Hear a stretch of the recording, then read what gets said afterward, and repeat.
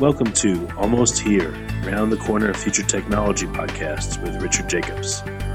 Future technologies poised to transform our lives for better or worse are the focus of this podcast. Almost here means these technologies are now here and starting to be used, or just around the corner, from Bitcoin to artificial intelligence, 3D printing, blockchain, virtual reality, and more. Hello, this is Richard Jacobs with the Future Tech Podcast. My guest today is Peter Voss. He's the CEO and Chief Scientist at a company called Aigo, AIGO. Website is aigo.ai. Peter, how are you today? Great. Thank you. How are you? Good. So tell me about Aigo. What's the idea of the company? So Aigo is revolutionizing personal assistance. So right now, we really don't have personal assistants at all. What we have is chatbots that really aren't very smart. And also, they are not personal because we don't control them. They don't belong to us. We don't control the data that they have. We don't control what information is shared. And they really don't learn and adapt, to our own needs. So that's what we've developed over the last 15 years, technology that allows us to have a truly intelligent and hyper-personalized assistant. Yeah, it sounds like definitely chatbots have a long way to go. I agree with my experiences with them. They're pretty lame and limited. So what are you making a super chatbot, a more advanced version that works better, or is your premise different from that? Right, exactly. Well, I hate to call Aigo a chatbot because we really sort of light years ahead of the chatbot technology. And let me expand a little bit on that. So the current chatbots that are out there, the Aigo, the Alexa and Siri and Google and so on, they all use sort of very simple statistical technology. And the problem is, they don't have memory. They don't remember what you said 2 minutes ago, never mind what you said yesterday or last week. So they don't have memory. They don't learn interactively. Even if I say something as simple, I have a sister called Barbara or something, it wouldn't remember that. They don't really have any depth of understanding. So, for example, if I say, call me Uber, it'll, pop up the Uber app or call Uber. But if I say I hate Uber, it'll still pop up the Uber app. So there really isn't, it's just statistical matching. Does this sound like, oh, I think you want Uber because you said something about Uber. So they don't have deep understanding. So no memory, no learning, no deep understanding. They can't explain themselves. They can't reason. So you really can't have a meaningful ongoing conversation with these chatbots. And that's because of the technology that they use. So what we've been, perfecting and improving over the last 15 years is technology that inherently has a cognitive architecture that works more the way our brain does, our mind does, that does have memory, deeper understanding, that can learn immediately, interactively, that can reason, and therefore you can have ongoing conversations, and it learns and adapts to you and learns your goals and preferences. Yeah, it makes a lot of sense. You make the chatbots sound like politicians. They have no memory, no understanding, no nothing, Yes, I haven't heard that analogy, but yes, I may use that in the future. So, all right, a lot of the features you spoke about I hadn't thought of. That's pretty cool. So what, do you have an example of your product yet and how would it interact differently? Or do you just have a vision right now on how it'll interact differently? Right, absolutely. So, so the problem of natural language understanding and having conversations is really a very hard one. I mean, language is quite complex, and so I actually spent when I sold my first big company, I spent 5 years just doing basic research on how to build these thinking, learning machines, and then in about 2001.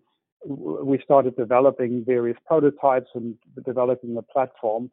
In 2001, I actually also coined the term AGI, Artificial General Intelligence, together with two other people, which is, taking artificial intelligence to this kind of level of thinking and learning and remembering. by 2008, we had developed the technology sufficiently to actually commercialize it in the call center space. So that's a company called Smart Action that I formed, and Smart Action now is serving clients like AAA and MGM hotels. So the Bellagio is using it. But if you break down the side of the road, you'll be talking to one of our first generation, one of our early IGOs, and will help you on the side of the road. So what we can offer with our technology is a much better experience. Normally, when you call into a call center and you end up talking to a computer, so people just want to get out and just press zero, get me to a live person. But with our technology, it actually understands you in natural language. It remembers what you said earlier, so you can have you have a much better experience. So this was our first commercialization of this product in the call center, and that's ongoing. Smart Action is now about 100 people. But for the last 5 years, I've been with a new company, with Igo.ai. We've been essentially in stealth mode, taking this technology to the next level and making, allowing it to have much longer conversation, much more complex conversations, and we are now ready to commercialize it as what we call a personal assistant, which is much smarter than the current chatbots, but also importantly, you own it and you control it. And that's why we call it a personal assistant. So the word personal here is really key in three different meanings of the word. The first one is it's your personal property. You own it, and you own your data. The second thing, it's personalized, it's customized to you. So it learns your preferences, your goals, your history, and it gets better and better over time. So it fits like a glove, unlike the current chatbots, which are a one size fits all. And then the third meaning of personal is that it's personal in the sense of this is personal information, this is private. So you decide what you want Igo to share with whom. Some things you may share with your colleagues, other things with your family, some things you want to brag about to the world, and some things should just be between you and Igo. So that's really how our application is just completely, completely different from the current experience. It's much smarter, and it's truly you own and control it. Yeah, that's interesting. I guess what you would own is, you own the architecture being the developer of it, but I would own a personalized version of Igo once I start personalizing it. So I own that part of it, right? Exactly, yes. So there's essentially a copy of our software that you own, and if you want to delete it at some point, you would just go and delete it and be gone. So we won't sell or share your data. So it's truly yours in the sense that you control it. Now, of course, we do encourage people to take a backup of it, because if you wake up the next morning and say, "Oh no, I didn't mean to delete my Igo, give me back my Igo," when you wake up sober. So you obviously can restore Igo from your backup. But yes, that's what did you notice from the lower level personalization that you did? If you with AAA, you get stuck on the side of the road, someone calls in. What did you notice? Did people think it was a person? Did they know it was a computer, but they were able to work with it better? Yeah, that's actually a very good question, because Google a few months ago gave a presentation of their duplex technology, where they did a call to book an appointment somewhere, and they added ums and ahs in there to sort of make it sound like a person. I personally believe that's not a very good thing to do. I think you should always be very straightforward and explain very open about saying, no, this is a computer you're talking to, albeit a very smart and capable computer. So I don't think you should try and fool people into saying this is that you're talking to a person. And our experience is that people don't mind at all talking to a computer if it gets the job done efficiently. They just want to, they call in, they want to get something done. So my recommendation is always to be upfront about that it is a computer, but the system just needs to be very good, very capable. That's I think sort of a philosophical difference where some companies are actually trying to fool you into thinking you're talking to a human. Well, they probably confuse that with the end result people want. Like you said, your experience is that people are fine to talk to a computer as long as it handles their transaction efficiently and understands, which I agree with, you know. And in fact, it goes further than that. We have also experienced that for certain types of things, you know, if somebody just wants to find out the order status or something, they actually prefer using a computer because they don't actually, a lot of people feel, I don't want to bother a human with something that maybe I should be looking up online anyway, or something that I should do. So it actually can work the other way around, that people actually prefer using a computerized system, A, not to bother a person, and B, sometimes things are like maybe a little embarrassed about whatever they're calling about, you know. So that's kind of an interesting dynamic which we didn't necessarily anticipate when we started doing this. Well, what about AI assistance to customer service people? So if I do call into a customer service person, that customer service person, I would think, should definitely have access to AI so they can answer some of those questions that they happen to get asked live really quickly. Have the AI step in and help them. Yeah, absolutely. There are a lot of applications where you're using an assistant, just to basically be able to give better service. That's definitely one of the applications that we're also looking at. Yeah. So again, what did you notice with the AAA example or other examples like that? What kind of feedback did you get on your technology? Oh, I mean, you know, when it works seamlessly and, people just get the job done, they're just very happy, you know. So we do get a lot of compliments. And, you know, ultimately you measure that you can, you know, get very strong metrics on that by seeing how many people try to press 0 to talk to an operator, you know, how many calls are completed successfully where, you know, basically they get exactly done what they want in a very efficient manner. And, you know, and those metrics are, you know, just look very good with the right kind of system. All right. And then what about the personalized AI? What kind of tasks would it help you do? And what does the personalization do? Right. So, let me just sort of backtrack on one thing. One of the key differences between our personal assistant and the current chatbots, and that's really key, is the current chatbots are designed by the mega corporations to serve their agenda. They're not designed to serve your agenda. You know, they're inherently designed to, you know, give you more, improve the click rate, you know, push more ads to you, or to sell you more stuff in the case of Amazon, or to keep you in their walled garden, as, you know, for Apple or for all of them really. So they really don't serve your agenda by having a personal assistant. You know, it would you know, if you ask it for a recommendation, it would then could recommend an iPhone for you, but it could also recommend an Android for you. You know, depending whatever is better for you, or to buy something at Amazon or to buy something at Walmart. That's the whole idea of having a personal assistant, is that it serves your agenda. Now, the kind of things that we're doing, our core functionality that we have at this point is, you know, to help you with sort of reminders and calendars, and help you with email, to answer questions for you. And then we are adding many interfaces and applications to current apps. And we're actually creating a whole ecosystem we're actually doing a token sale of Aigo tokens right now to build a community of people who will use Aigo, but also create additional skills for Aigo, because you can teach Aigo in natural language. So, for example, if you have the skill of helping people manage their stress, then you could teach Aigo in natural language how to help somebody manage their stress. You know, Aigo might remind you a few times during the day, hey, how are you doing?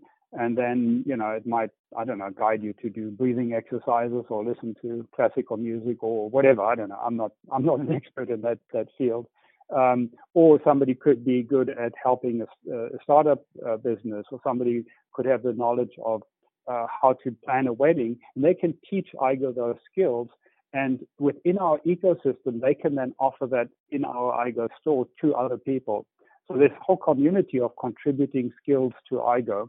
So think of it like Wikipedia, where you have domain experts contributing to a common pool.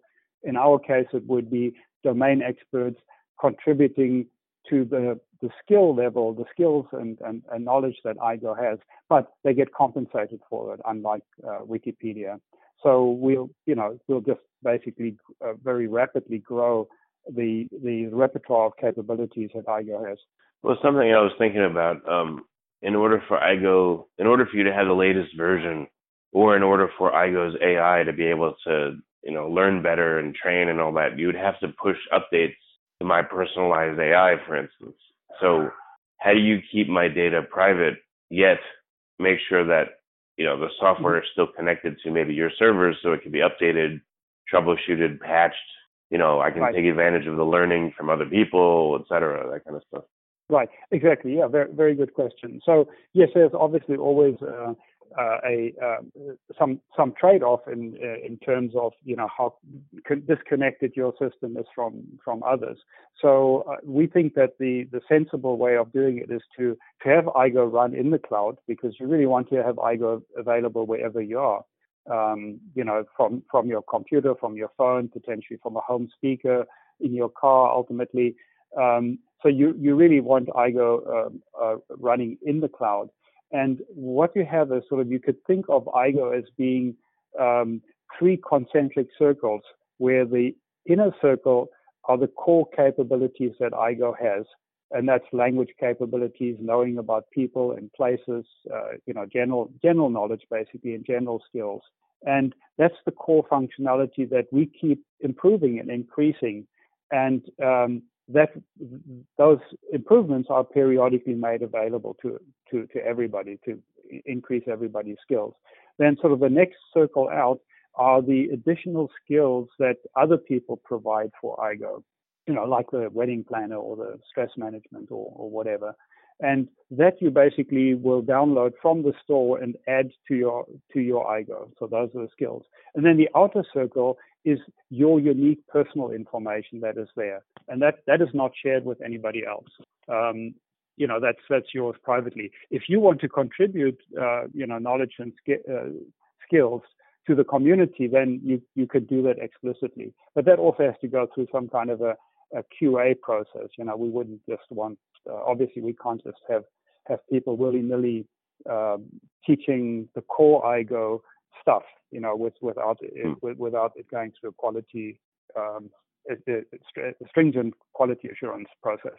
So wouldn't you want to ongoingly take advantage of anonymized data for certain tasks? Like, let's say you have 10,000 users that are all training IGO to schedule appointments for them in Google Calendar or something. I would be sure you'd want to take an anonymized form of that data and have the permission to use it, so IGO can get really good at it, but the person's specific data is protected at least. Correct. Yes. No. We will certainly use statistical information from the way people use the system. I mean, we need to know, what holes there are in IGO's knowledge and so on. So certainly we will use anonymized data to improve IGO, but we will not share or sell that data. So yes, absolutely, it makes sense for us to use it to improve the functionality. Okay. So what modules are in production right now? Where are you at with the project? Or do you have a certain number of users using it, or you're not there yet? Right. Yeah. No, as far as the second generation that we've been in stealth for the last 5 years, just improving the technology. And we're just in the process of closing our funding round now for the new commercial venture that goes beyond call center applications. And so as soon as we close the funding round, which we expect to do in the next few weeks, we'll be putting together our commercial team, and we'll start making it available to the first beta users 2 months from now. So later this year, we will start rolling out the product. But right now, we have a development team of 12 people that have been on the project for basically the last 5 years, and but we basically have to have obviously a support team and a team to help with the scaling and the rollout of the product. And that's basically, that'll be happening soon. Yeah, I know you don't want to give away the secret sauce, but can you give some details on what some of the features will be for the beta program users?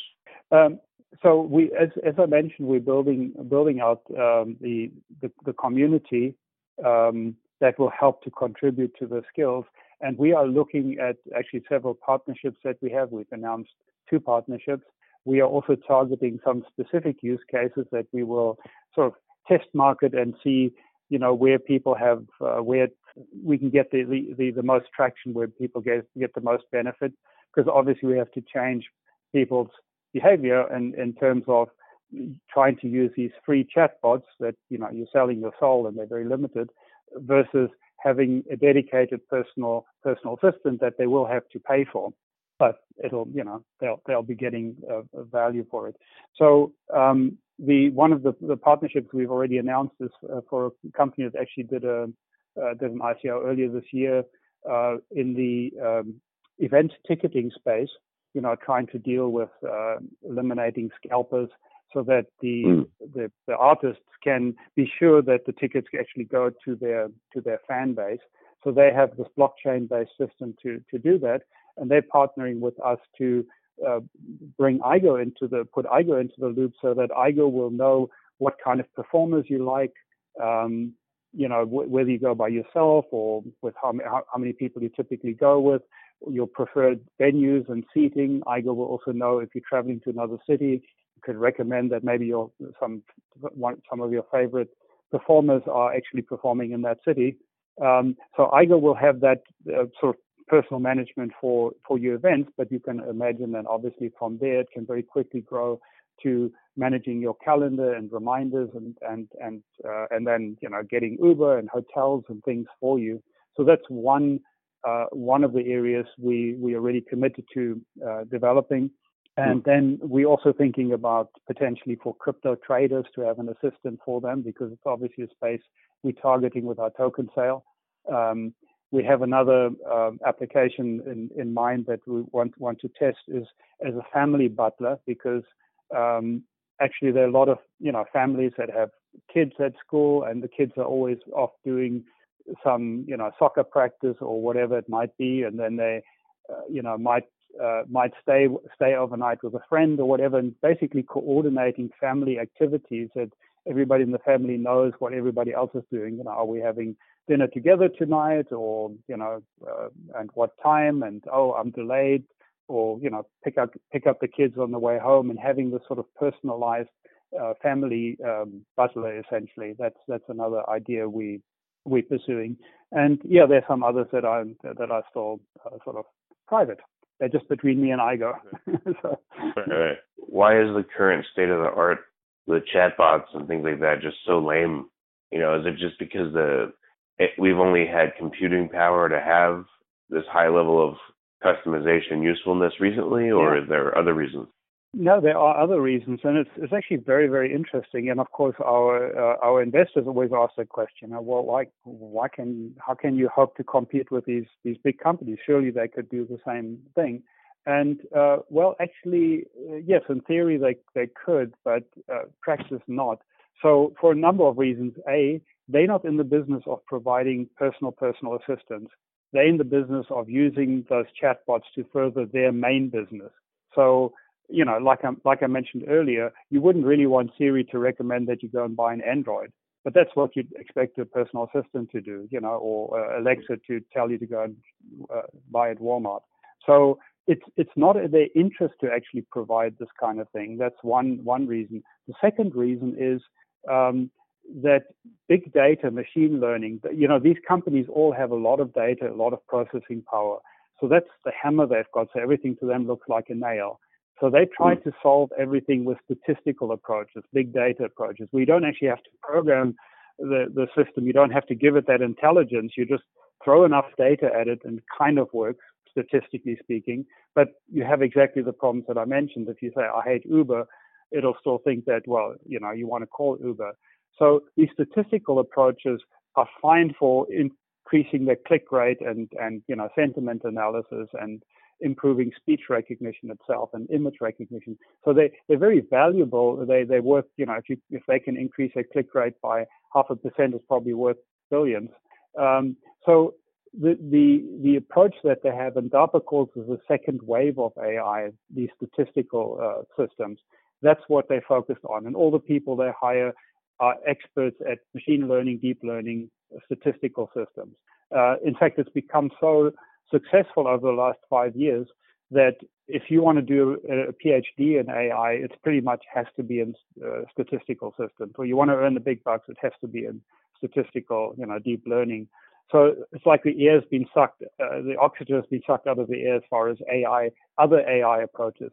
Now, DARPA is calling for what we need is a third wave of AI, which are cognitive architectures that, systems that actually can learn and reason, learn interactively, and reason and have memory and a deeper understanding. And that's basically what I came up with 20 years ago and we've been working on, but it's very, very few people are working on it. So you have, on the one hand, they don't have the motivation to produce a personal assistant. And secondly, right, they're just fundamentally using the wrong technology because that technology works to further their business. There's actually a third kind of interesting dynamic here is to truly design systems in the third wave of AI to build cognitive architectures. To get that to work, what I've discovered is you need to have people that can think like cognitive psychologists. They need to be able to understand the problem of cognition from not just a programmer's point of view, but from a cognitive psychologist's point of view. What are the elements of thinking, of cognition, of reasoning, of concept formation, and all of those. So you need to be able to think about the problem at a high level, from a cognitive psychology perspective, but then you also need to have the skills to be able to implement it. So you need to have the engineering skills, and the overlap of people who are good at both disciplines is, it's a small subsection. Most good software engineers think like mathematicians, like logicians. Right. They're not comfortable thinking like cognitive psychologists. And most cognitive psychologists don't think like engineers. Yeah, I guess you need both on a team. I don't know if you'll find it within the same person, but well, actually, you do. In fact, our team we call I kind of invented the profession. We call them AI psychologists. So people on our team exactly have those skills, and you really need that in order to implement this successfully.